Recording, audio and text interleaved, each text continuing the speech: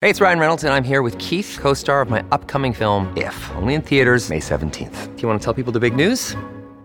All right, I'll do it. Sign up now and you'll get unlimited for $15 a month and 6 months of Paramount Plus Essential Plan on us. MintMobile.com/switch. Upfront payment of $45 equivalent to $15 per month. Unlimited over 40 gigabytes per month. Face lower speeds. Videos at 480p. Active Mint customers by 531.24 get 6 months of Paramount Plus Essential Plan. Auto renews after 6 months. Offer ends May 31st, 2024. Separate Paramount Plus registration required. Terms and conditions apply if rated PG.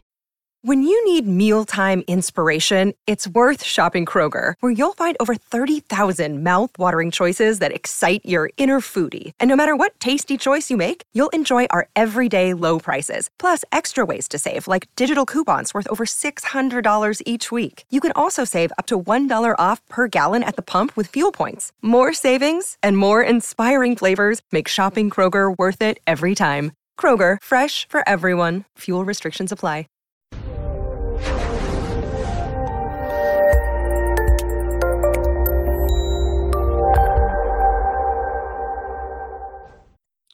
This episode was pre-recorded as part of a live continuing education webinar. On-demand CEUs are still available for this presentation through All CEUs. Register at allceus.com/counselor toolbox. I'd like to welcome everybody to today's presentation on cannabidiol, the mental health uses and cautions. I am Dr. Donnelly Snipes, and I will be taking you through this next hour. In this presentation, we're going to learn the difference between CBD and THC, identify the research-based uses for CBD. I really wanted to stick with good research-based information, so you're going to see a lot of citations in here. I didn't want to just go to any old website and take any old claim. There are a lot more claims out there that we're not going to talk about because I didn't necessarily find the research on it. So, that being said, we'll explore the impact of CBD on mood, and we're really going to tie it in. If you've been with me over the past 6 weeks or so, we're really going to tie it into the neurotransmitters and the leaky gut and all that kind of stuff, and identify ways to support the endocannabinoid system. That's just fun to say, endocannabinoid. I digress. We'll identify ways to support the endocannabinoid system and increase activation of the CB1 and CB2 receptors without the use of marijuana or cannabis.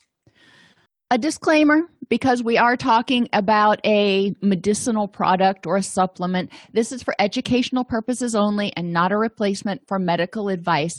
People really need to talk with their doctors, and we'll talk about it later and in more detail about the fact that CBD actually interacts with just about every drug out there. So it's really, really important that people, if they're on any kind of medication, OTC or prescription, talk to their doctor before starting to ingest it. So let's start at the beginning. What is CBD? CBD is one component of cannabis. There are a lot of different cannabinoids in cannabis. What we're going to talk about today is cannabidiol. THC is the psychoactive component of cannabis. Now, that term's a little bit misleading because CBD has some effects on mental health. So you could argue that it's also psychoactive, but it doesn't produce the euphoric effects that THC does. THC, now this is not CBD, this is THC, has antispasmodic, analgesic, anti-tremor, anti-inflammatory, appetite-stimulating, and antiemetic properties. So antiemetic is it keeps you from throwing up. It does have benefits, which is why we see it used a lot medicinally. High levels of THC is commonly used for sleep-inducing effects. And THC mimics the effects of the 2-AG, endogenous cannabinoid, which modulates sleeping and eating habits and the perception of pain. GABA neurons contain CBD receptors, which are activated upon use of THC and maybe even CBD. So THC has a place in medicinal use, and a lot of your medical marijuana has very low levels of THC in order to conform to regulatory things. CBD is the major non-psychoactive component of cannabis sativa. Okay, so we're going to keep saying non-psychoactive. What I want you to hear from that is people are not going to get high from CBD oil. According to a 2013 study published in the British Journal of Clinical Pharmacology, CBD benefits include acting as an anti-inflammatory, so benefit there. Remember our connection between inflammation and depression. There's a lot of research connecting those two. It's an anti-inflammatory, anticonvulsant, antioxidant, antiemetic, anxiolytic, neuroprotective, immunomodulatory, and antipsychotic. We're going to learn about all of these things in a little bit more depth. But CBD has a lot of benefits. The endocannabinoid system is involved in all of these things. So if your endocannabinoid system is offline for some reason, then you may have problems with inflammation, convulsions, muscle spasms, nausea, anxiety, neurological issues, which is why we can't just ignore CBD or the endocannabinoid system. CBD is a biphasic drug, and it has different effects on the body at different blood level concentrations, kind of like alcohol does. Until the blood alcohol of alcohol reaches 0.05%, it's a stimulant. And then after that point, it causes sedation and depression. And then when it starts leaving the body, people are sedated for a while. And then if you've worked in a detox unit, you're well aware of the fact that when their blood alcohol level gets to a certain point, then they start having anxiety, hypertensive effects, stimulatory effects. The same thing is true with CBD. At low concentrations, and the definition of low concentration in the research is anywhere from 60 to 600 milligrams. So low concentration is very relative. It depends on the person, depends on the quality of what you're using. CBD is not standardized by the FDA, so you're not going to get something like if you get Zoloft or Xanax or something from the pharmacy, you know you're getting exactly that number of milligrams per pill or per dropper full or per whatever, per dose. With CBD and other supplements that you get over the counter, it's not that standardized. So it's really important to recognize that. And the quality and purity is not nearly as tightly regulated. Again, it's really important. So what you get from one supplier may be far stronger than what you get from another supplier. At higher levels, CBD has a sedating effect. THC can have a sedating effect too, and at higher levels, CBD can. So you can get the sedation from CBD. And I want to point out, I should have done a comparison slide, but a lot of the effects of CBD are similar effects as that THC has. So you can get a lot of the effects of what people normally attribute to THC from CBD oils or CBD, what's the word I'm looking for? Supplements. Okay, 36% of respondents in one study reported that CBD treated their medical conditions, whether it was pain, muscle spasms, sleep problems, depression, anxiety. 36% were really happy with CBD all by itself, while only 4.3% reported that CBD didn't work very well. Now, that's an interesting number because or we've seen in the research that anywhere from 25 to 60%, depending on the study that you look at, of people who take antidepressants report that it doesn't work for them very well at all. Okay, well, and as I've talked about over and over and over again, there are multiple different causes of depressive symptoms and anxiety symptoms. So we do want to look at what's going on with the person. What's the underlying pathology that is causing the symptoms that the person is presenting with? But if 1/3 of the people taking it, a little over a third, report that it treats their medical conditions very well by itself, then that's awesome. Yes, you've got 64% of them out there is not working for. That's okay. We need to look maybe at multiple causation. There could be multiple things going on that are causing the particular person's symptoms. And if you remember, I told you we were going to tie this stuff from previous lessons all up in a bow. Gut health. When the gut is dysfunctional, when the microbiome is out of whack in the gut, it doesn't produce or get rid of byproducts from the production of neurotransmitters nearly as well. And there's a direct connection via the vagus nerve of the gut and the brain. So we know that if the gut is not functioning well and the serotonin is out of whack in the gut, or the dopamine or whatever, there's a lot of stuff produced in the gut, that people may have mood symptoms. We know that when the HPA axis is elevated for too long, people can develop hypocortisolism. And HPA axis activation comes from trauma and physical stress like poor nutrition, lack of sleep, as well as cognitive stress. Just what we think of when we talk about stress and counseling and cognitive distortions. So that could be contributing to people's current presenting conditions. We know that when people are depressed, they tend to have associated inflammation, so they may have more pain. It can go both ways. Inflammation can influence depression, and depression can influence inflammation. Sex hormones. When testosterone and estrogen are out of whack, and progesterone, for that particular person, it can contribute to imbalances in the neurotransmitters, which can lead to depressive symptoms. When there's a dysfunction in the endocannabinoid system, as you're getting ready to learn, it can also affect the amount of glutamate and dopamine and serotonin that's available in the person's brain. And finally, thyroid hormones. When people are hypothyroid, they tend to present with symptoms of depression, and hyperthyroid tend to present with symptoms of anxiety. So the symptoms the person is presenting with could be caused by a myriad of different things. We can't just point to one thing. But if somebody's taking antidepressants and it ain't working for them, well, we might want to look and see what other system that contributes to the balance of our neurotransmitters, what other system or systems might be offline a little bit. And one of those is the endocannabinoid system, and that's what we're going to focus on today.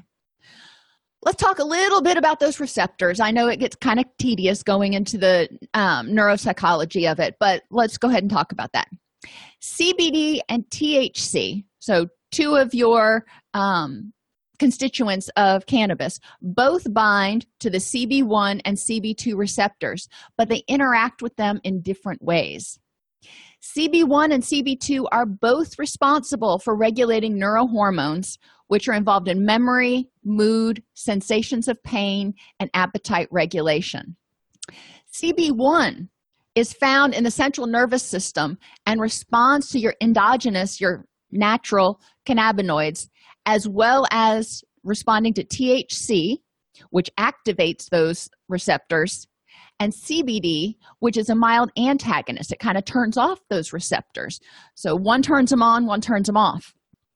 CB1 is abundant in the areas of the brain concerned with movement, coordination, pain and sensory perception, emotion, memory, cognition, autonomic, and endocrine or hormone functions. So it's involved in a lot of stuff. And if any of those things go offline, we could have a lot of problems. And yes, the high comes from the THC, and it's really important for people who are organizations that are marketing CBD oil. In most states, THC not legal. So it's really important to make sure that there's no THC in it. But CBD does interact with a lot of other medications. So it is important to recognize what you're taking and how it interacts. CB2 receptors are found only in the immune system. And I remember this, it's weird, but CB2, achoo, the sound you make when you sneeze, that helps me remember that CB2 is only in the immune system and not in the CNS. But it does seem to reduce inflammation and related pain. It responds to the endogenous cannabinoids as well as CBD and THC. Benefits of CBD. According to the National Institute of Health, manipulating the endocannabinoid system by introducing external cannabinoids like CBD could be useful in treating a variety of medical ailments, including pain, anti-inflammatory. It's also, you'll find out later, involved in making serotonin more available, epilepsy, multiple sclerosis, ALS, Parkinson's, inflammation, depression, diabetes, rheumatoid arthritis, dyskinesia, anxiety, ADHD, schizophrenia, substance abuse withdrawal, heart disease, and irritable bowel syndrome. Oh my gosh, it is so helpful for a lot of things. It is involved in a lot of things. So again, any of the medications that you're taking or herbs that you're taking that are addressing any of these issues are probably also going to interact with CBD. Just being aware of that. And I did not look in response to what I saw in the chat room. I actually did not look to see if it was involved with or helpful for psoriasis or anything like that. CBD can help people recover from Clostridium difficile. I think I'm pronouncing that right. It's called C. diff, if you get it. That's what the doctors refer to it as because most other people can't pronounce it either, and restores the intestinal barrier. When people are given antibiotics, especially young children and the elderly, but it can happen at any age, sometimes the antibiotics kill off and disrupt the microbiome so much that this particular bacterium becomes very prolific in the intestine and can lead to death because it causes extreme diarrhea. It causes ulceration of the intestines, lots of bleeding. It's really ugly. My best friend's niece was going through this not too long ago. She's 6, and it was devastating. CBD reduces chronic pain, and they've shown in multiple studies that taking CBD oil or CBD products at certain levels, and depending on the study, the levels really varied. It does reduce chronic pain, especially pain associated with inflammation like rheumatoid arthritis and those things. CBD binds with estrogen receptors. When the CBD binds with the estrogen receptors, it acts sort of like a phytoestrogen. It's a mild estrogen receptor. So it binds to it, but instead of turning the lock completely like estrogen does, it only turns it a little bit, but it's blocking that receptor. So it's really helpful, in theory, with people who have estrogen dominance. It impacts insulin levels via the cannabinoid receptors in the pancreas. This is something else that people need to pay attention to, not only for if they've got diabetes or hypoglycemia, but also because when our blood sugar levels get really low, what happens? HPA axis kicks on and the body starts dumping blood glucose or glucose into our blood. So it's important to recognize the effect of blood glucose. As I said earlier, 160 milligrams to 600 milligrams of cannabidiol may play a therapeutic role in sleep regulation, increase in sleep time, and reduced awakenings. That is a really wide spectrum. Part of it depends on people's body weight and body composition, as well as other things. It is really important to recognize that the supplements aren't standardized. So what one study may have used may have been more potent than what another study used, but they're hoping that they were getting right around those milligram rankings. The endocannabinoid system plays a significant role in the regulation of the HPA axis and reduces cortisol production. How awesome is that? This is one of those things that is really important for people who have high levels of cortisol, high levels of stress, but it's also really important for us to recognize if we're working with somebody who has hypocortisolism, CBD may not be a good fit for them. If they already don't have enough or aren't producing enough cortisol, then that could be an issue.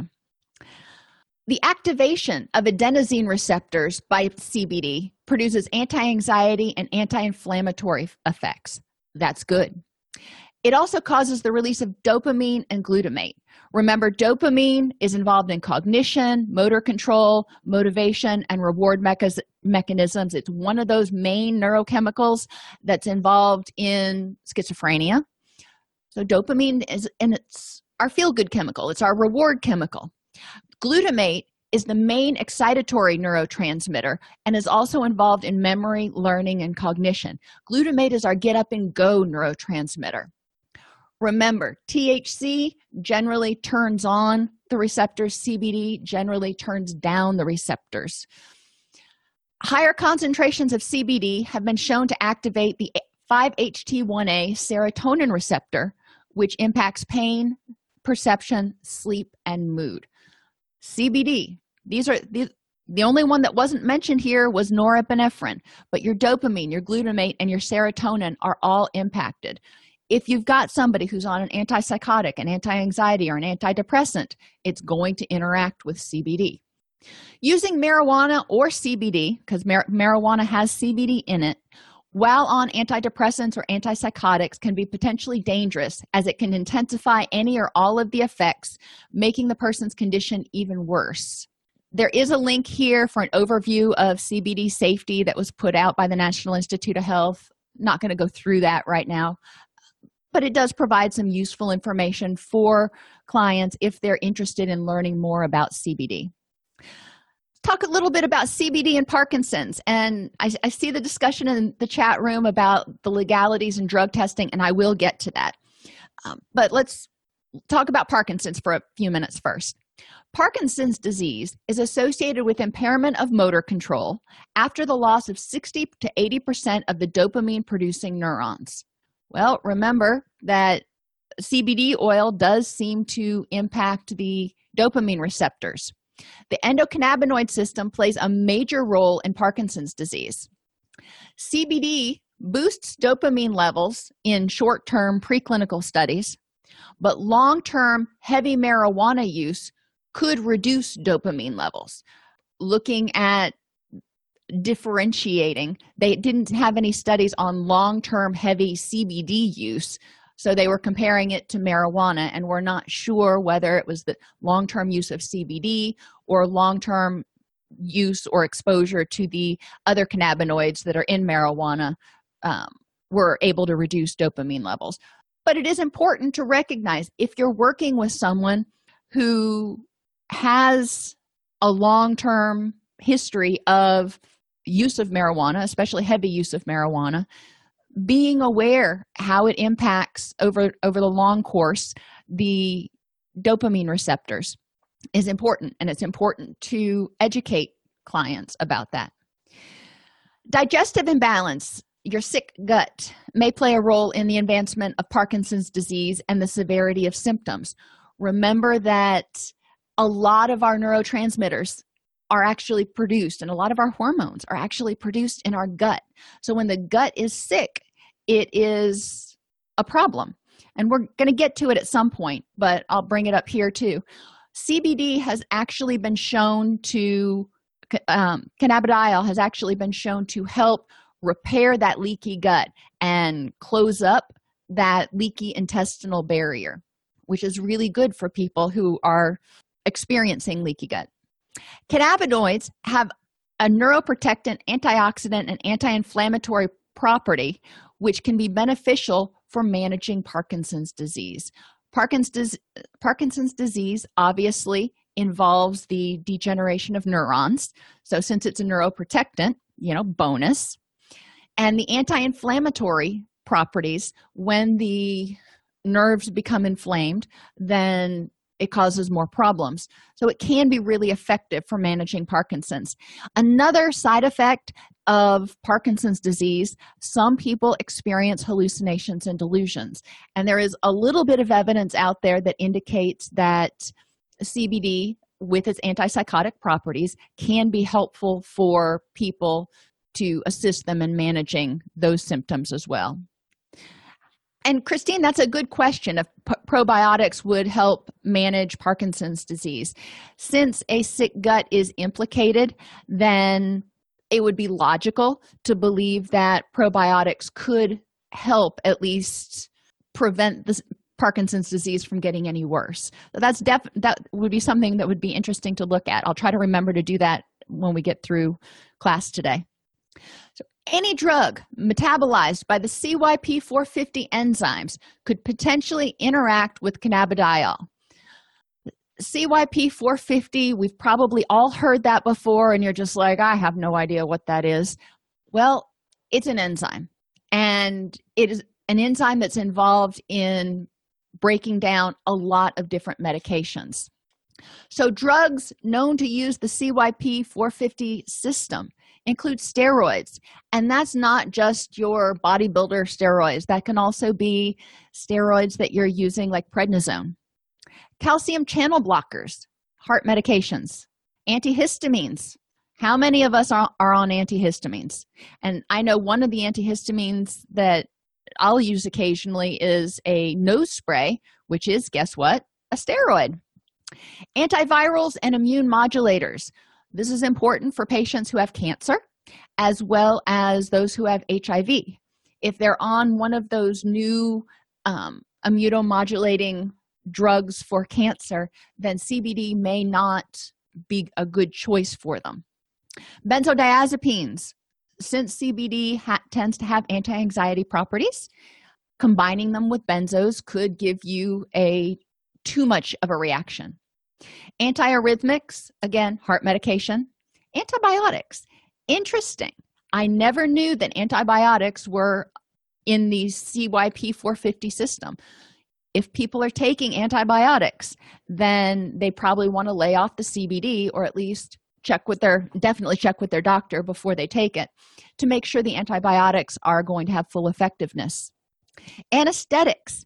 They generally recommend that people who are going to undergo a procedure in which they have anesthesia lay off the CBD oil as well as a lot of other supplements for a certain period of time before undergoing the procedure because of the interaction. We already talked about how it interacts with antipsychotics and antidepressants. Your antiepileptics, it can also, like Klonopin, is an anticonvulsant that it may interact with. Your beta blockers, which are used for high blood pressure, can interact with CBD oil, or CBD, sorry. Your NSAIDs, that's your ibuprofen and your, what's the 12-hour one? Your Aleve and those sorts of things. Oral hypoglycemic agents, remember it messes with there are endocannabinoid receptors in the pancreas, and any anti-diabetic medications. So we've got heart problems, high blood pressure, allergies, anxiety, antivirals, bacterial infections, anesthetics. Like I said, it interacts with just about everything that's out there. Now, some may be a very mild interaction, which is between the patient and their doctor to decide whether it's worth continuing to take the CBD while they're taking something else. They also, in some cases, some people cut back on their dose of certain pharmacological medications or synthetic medications, whatever you want to call it, and balance it out by adding CBD oil. So they're taking sort of half and half. It depends on the person. It depends on the doctor what the decision is going to be. Interestingly, with alcohol, CB1 receptor agonists, THC, encourage alcohol consumption. So when people smoke marijuana, the cannabinoid, THC, encourages them to want to drink alcohol. But cannabidiol actually antagonizes that receptor and decreases people's desire to consume alcohol. CBD has some benefits here. Cannabinoids have an effect on nearly all enzymes responsible for metabolizing alcohol, which means you're going to metabolize it differently when you're smoking pot or using CBD oil or whatever you're doing than when you're not. Combining alcohol and CBD interestingly enough, results in a significantly lower blood alcohol level. Now, that is not a hint to people to combine these two things so they can drink more, because CBD reduces the reinforcement, the euphoric effect of alcohol. It reduces motivation, and generally it reduces relapse because it takes all of the psychoactive benefits of alcohol, or a lot of them, out, or it blunts them enough that it's like, might as well drink a Diet Coke just without the rum. CBD attenuates alcohol-induced liver steatosis and inflammation, because when we drink alcohol, it inflames the liver. Well, CBD can actually protect against that a little bit. So that's a bonus. And cannabinoid agonists also mitigate alcohol withdrawal, or antagonists also mitigate withdrawal symptoms, which CBD is the cannabinoid antagonist. CBD can be really helpful in a detox situation. Alcohol detox can be life-threatening. I am not encouraging people to manage their own detox with CBD products by any means whatsoever. But it is interesting that it could be an alternative treatment that is employed in detox units or even ambulatory detox settings. Increasing natural cannabinoids. In order to produce the proper amount of endogenous cannabinoids, the body requires sufficient amounts of omega-3 fatty acids, which are the precursor to the endogenous cannabinoids. We keep hearing about omega-3s, how we need to have them. It helps with mood, it helps with serotonin, it helps with depression. Well, now we know it helps with the endocannabinoid system as well. Where can you get it? Hemp seeds and hemp oil. These are things that are useful. Chia seeds, walnuts, fatty fish like your salmon and your mackerel, and eggs, typically the ones that are pasture-fed or omega-3 enriched only, because the chickens that just eat straight-up grains don't have the same levels of nutrients. If you get an egg from the grocery store and you look at the yolk, it's generally a pale yellow. If you get an egg from one of my chickens and you look at it, it is bright orange, because it has a lot more vitamins and fatty acids and things in it. Cocoa powder, just your regular dark cocoa powder, contains 3 compounds that are structurally similar to the endocannabinoids and inhibit the breakdown of endocannabinoids. Bonus, one of the things that I do is I have the dark cocoa powder and I put it in my coffee. It's high in magnesium and a lot of other trace minerals. I happen to love chocolate, so it's a bonus. And come to find out, it also helps support the endocannabinoid system. For people who don't want to do just the powder, and yes, cacao and cocoa are roughly the same. You want to look for something that's at least 70 to 90% dark chocolate. And I noticed when I was in the grocery store the other day that in the baking aisle, they actually do sell things that are bitter chocolate and semi-sweet dark chocolate that are registered or labeled as having 70, 80, 90% cocoa content, which is, really good. You can also get the cocoa nibs. Those tend to be a little bit more expensive, but those are also very helpful. And yes, Misty points out, please do not let your dogs get access, and probably cats too, to chocolate. Chocolate is one of those things, like onions, that is great for us, but extraordinarily toxic to dogs. Beta-carotene is found in black pepper, lemon balm, hops, cloves, interestingly enough, cannabis, oregano, cinnamon, and stimulates the CB2 receptor. Remember, that's the one that's in your immune system. But beta-carotene is an anti-inflammatory. Great thing to know. Most of us have at least black pepper in our house, if not cinnamon and cloves as well. Those are really easy to work in. I personally don't like lemon balm or hops, but to each his own. But those are things people can start incorporating in their diet. You don't need a ton of it. You don't need a tablespoon of black pepper. But The fresher the spice, the more of the compounds, important compounds that we need, are in it. So your fresh ground pepper is going to have a lot more of the beta-carotene in it than something that has been sitting on the store shelf for 3 years. Echinacea also contains CB2 agonists, which is really interesting to know because we know that there's a lot of research out there that shows that echinacea is great for immune support. Kava, remember, kava and valerian are two herbs that you can take that tend to have pretty strong anti-anxiety effects. Kava may stimulate the CB1 receptor. Remember, that's the one that is involved in a lot of the other stuff, not just anti-inflammatory immune functioning. Black and green tea, and we hear about black and green tea and chocolate over and over and over again in our classes on supporting neurotransmitters and supporting gut health. So there's got to be something to it.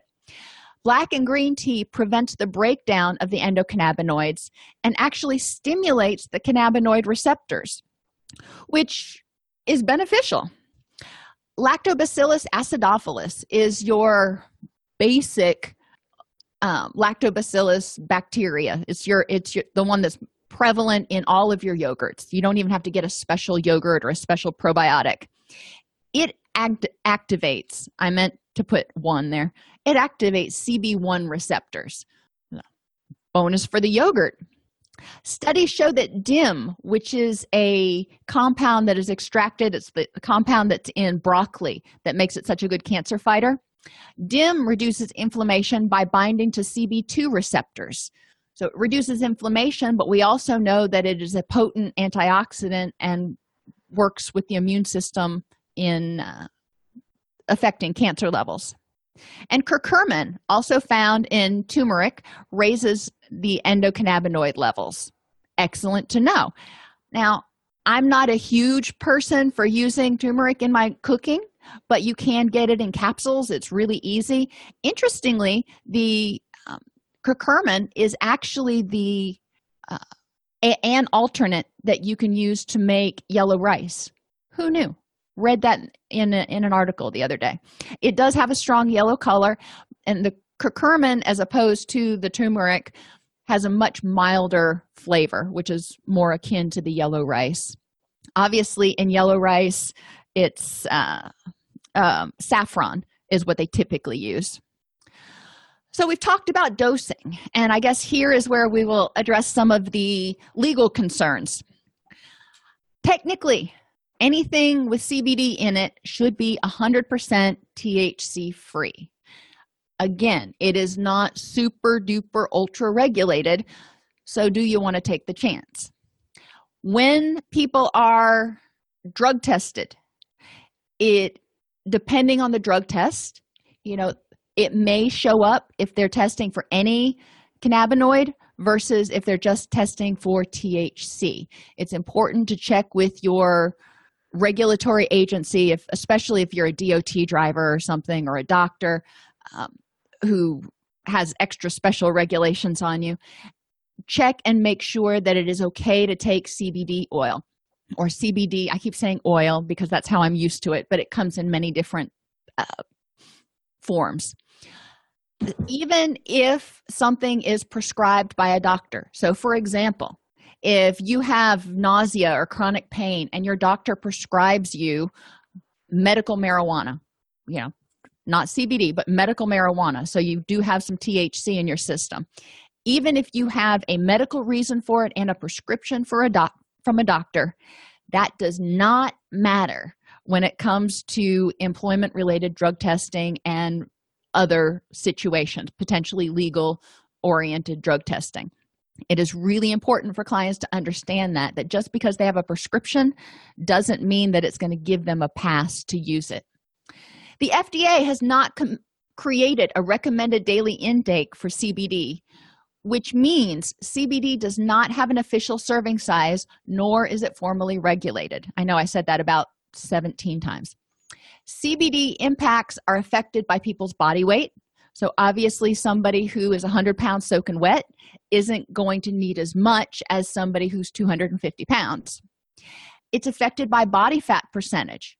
two people that are 100 pounds, one person has 30% body fat, the other person has 8% body fat, they're going to have a different reaction. And other hormonal and physiological processes, depending on what supplements they're taking and estrogen, testosterone, progesterone levels, all of those things impact the effect of CBD on people.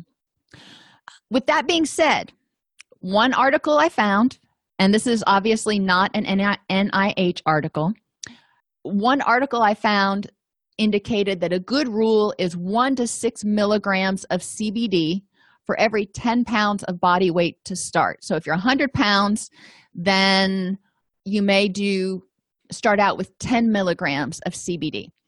One article that I read indicated that people who took more than 60 milligrams of CBD, 60, not 160, but took more than 60 milligrams of CBD, felt a little bit hungover the next day and lethargic. Another study found that people that were taking 160 to 600 milligrams felt a lot better. We're not sure why. And obviously, those were two different studies. It is going to have a lot of individual variation between the providers, the company that's providing you the CBD, and between different people. And also just your level of hydration and other things may impact it. Maria points out a very good thing.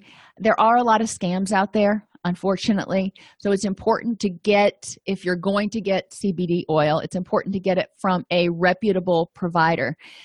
And make sure to do due diligence, because even on things like sports supplements and over-the-counter supplements and herbs that people take, when there's been an investigation and people have gone in and really looked at the concentration of the supplements, a lot of times there are things in there that are not listed on the label, and they're not as potent as they're supposed to be.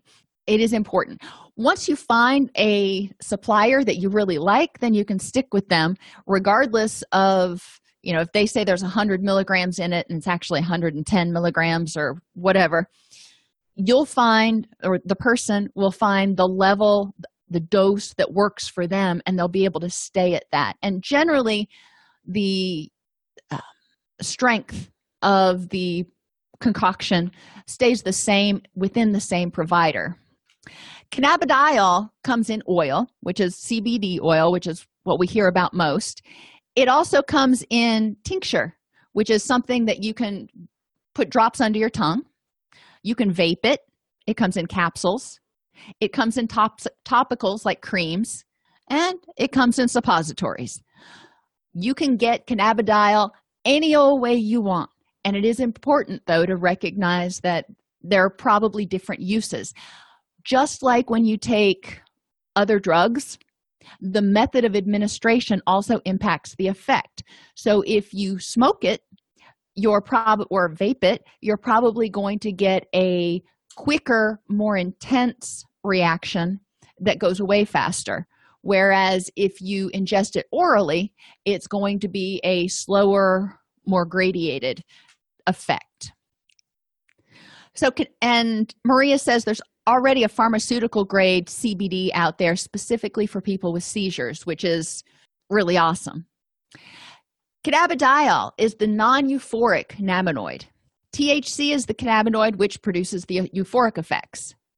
The endocannabinoid system, so all of the cannabinoids that are in there, but in our body, the endocannabinoid system is highly connected with sleep, inflammation levels, our mood via inflammation, but also the levels of serotonin, dopamine, and glutamate, our sex hormones, especially estrogen, and muscle coordination.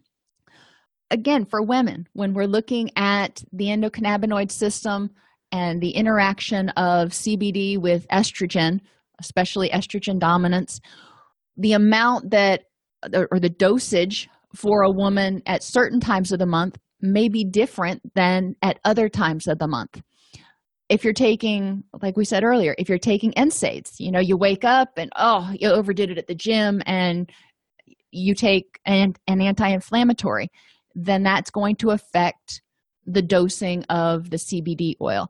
Now, probably, one NSAID or whatever is not going to have a huge life-altering interaction with a small dose of CBD oil. That's probably going to be a decision. Obviously, it's a decision between the patient and their doctor, but it's probably going to be relatively safe, or we would see all these, huge warning labels. Don't take this with any other supplement. However, it is important to recognize that it can impair the effectiveness of prescribed medications and over-the-counter things. Significant research has shown the benefits of cannabidiol for everything from anxiety to inflammation and even psychosis. Which, bonus, it's important to note that CBD and THC can interact with most medications, so medical supervision is strongly advised.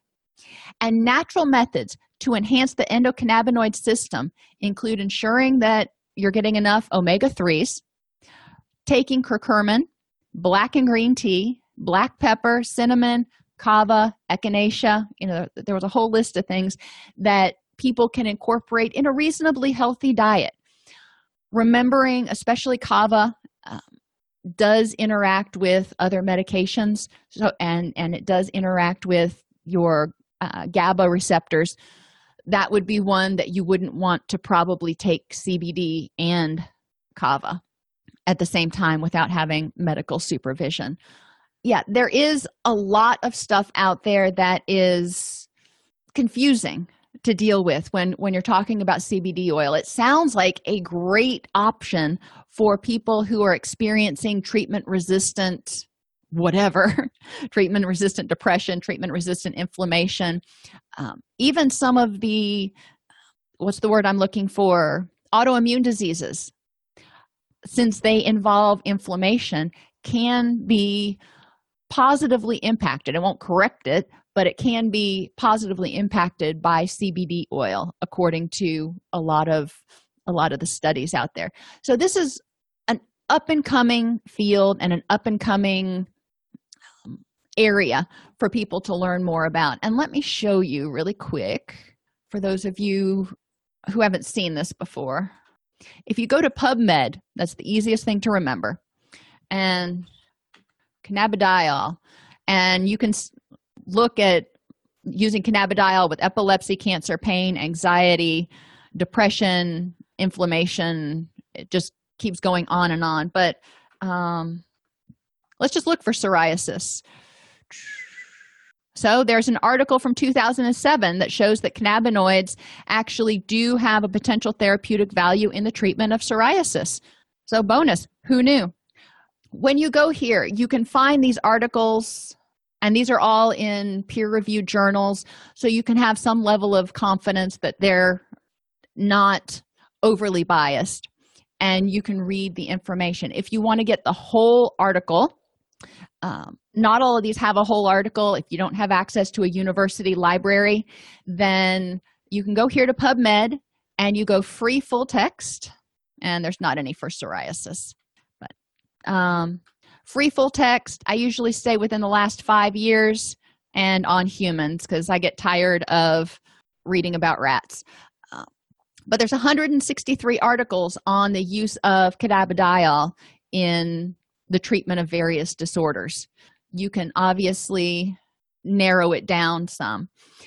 Some of these, and I'll warn you, you have to be really careful, because some of them are talking about cannabis and medical marijuana, not just pure CBD. So you do need to read carefully. And here's one somebody asked about using it with adolescents. This is for treatment-resistant epilepsy using cannabidiol in children and adults. Would be an interesting article to look at. I have heard CBD is good for pets. I have not looked at it. And impairment in driving, it is not going to give you the euphoria, but CBD can be sedating. So just like any of those other things, like your antihistamines that say use caution when driving, you'd want to use caution when driving with it. But PubMed is a virtual goldmine if you like reading through these. Okay, let's look at autism. I'm pretty sure there are, let's see, take out free full text. Interesting. Nope, there haven't been any studies that have looked at it. Cannabidiol. I don't think dogs will show up in here, but okay, maybe I'd be wrong. It works for canine epilepsy. There are a lot of really interesting things that you can find here. You can also go to Cochrane database and look for cannabidiol. And the Cochrane database gives you the quick and dirty summary of a lot of those articles in relation to other things. So you can search more specifically for cannabidiol and psoriasis or whatever. Cannabis and schizophrenia, cannabinoids for the treatment of dementia, ulcerative colitis. You can read about what the findings are. And the Cochrane report will tell you pretty bluntly, yeah, there's no research to support this, or yeah, there's a fair amount, and here are the articles. So that's an interesting thing out there. I do encourage you, if you are looking at articles on the internet, just like with anything else, look at the research.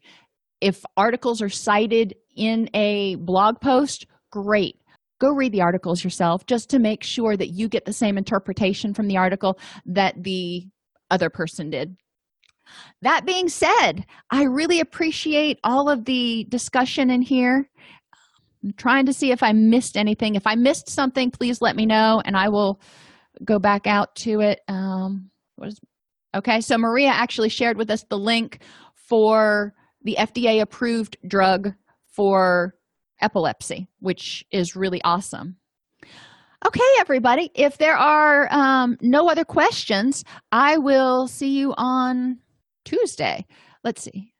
That would be such a blessing, Cheryl, if they did find something to help reduce the shaking in Parkinson's. I know that was the biggest thing that frustrated my grandfather so much, because he used to make little dollhouse miniatures, the little furniture, and at a certain point, he just couldn't hold steady enough to work in that tiny environment anymore, and he became very depressed.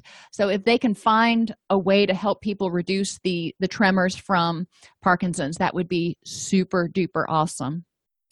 And remember, it also helps with dyskinesia, which can be a side effect from some of your older antipsychotics. Lots of interesting uses for it. Well, even if he had no shakes up until it wore off, at least there was a period where he wasn't shaking and he could do something, which helped him have a richer, more meaningful life, we'll assume, not just light a cigarette. So, all right, everybody, have an amazing weekend, and I will see you on Tuesday. If this podcast helps you help your clients or yourself, please support us by purchasing your CEUs at allceus.com or getting your agency to sponsor an episode. A direct link to the on-demand CEUs for this podcast is at allceus.com/podcastceus. That's allceus.com/podcastceus. To sponsor an episode of Counselor Toolbox and reach over 50,000 clinicians per week, go to allceus.com/sponsor. Thank you.